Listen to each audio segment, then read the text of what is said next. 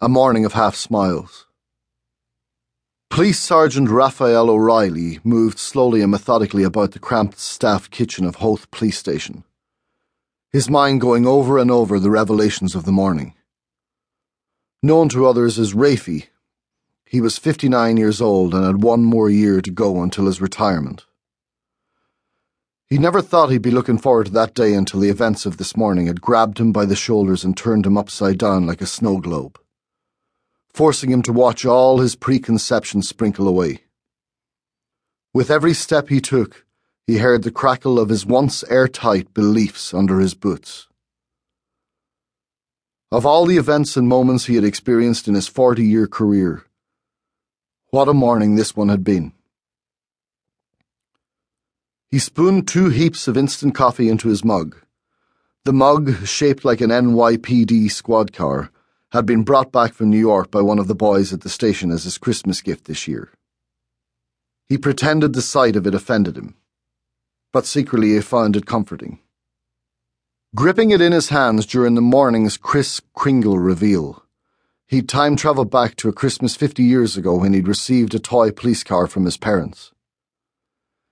It was a gift he cherished until he'd abandoned it outside overnight and the rain had done enough rust damage to force his toy men into early retirement.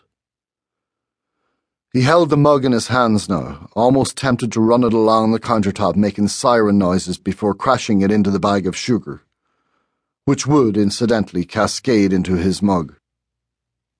Instead, he checked around the kitchen to ensure he was alone, and added half a teaspoon of sugar to his mug. Then, a little more confident, he coughed to disguise the crinkling sound of the sugar bag as he pushed his spoon down once again and quickly fired a heaping teaspoon into the mug. Having now gotten away with 2 spoons, he became cocky and reached into the bag one more time. "Drop your weapon, sir," a female voice from the doorway called with authority.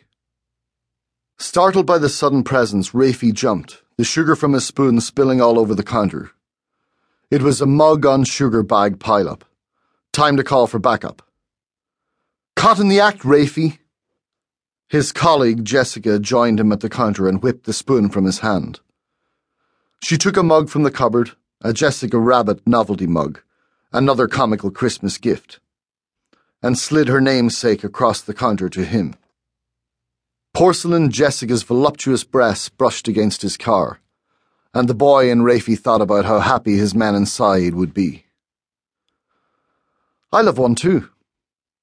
"Please," Rafi corrected her. "Please," she imitated him, rolling her eyes. Jessica was a new recruit. She joined the station just 6 months ago, and already Rafi had grown more than fond of her.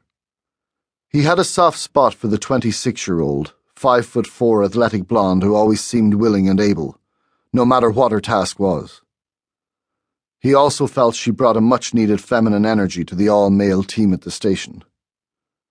Many of the other men agreed, but not quite for the same reasons as Rafi. He saw her as the daughter he'd never had, or the daughter he'd had but lost. He shook that thought out of his head as he watched Jessica cleaning the spilled sugar from the counter.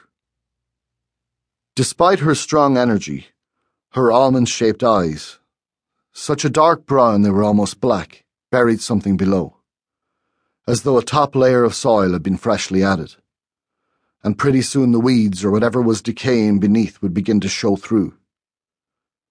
Her eyes held a mystery that he didn't much want to explore, but he knew that whatever it was, it drove her forward during those challenging times when most sensible people would go the opposite way. "Half a spoon is hardly going to kill me," he added grumpily, after tasting his coffee, knowing that just one more spoonful would have made it perfect. "Are you actually trying to give yourself another heart attack?" Rafi reddened. "It was a heart murmur, Jessica. Nothing more. And keep your voice down," he hissed. "You should be resting," she said more quietly.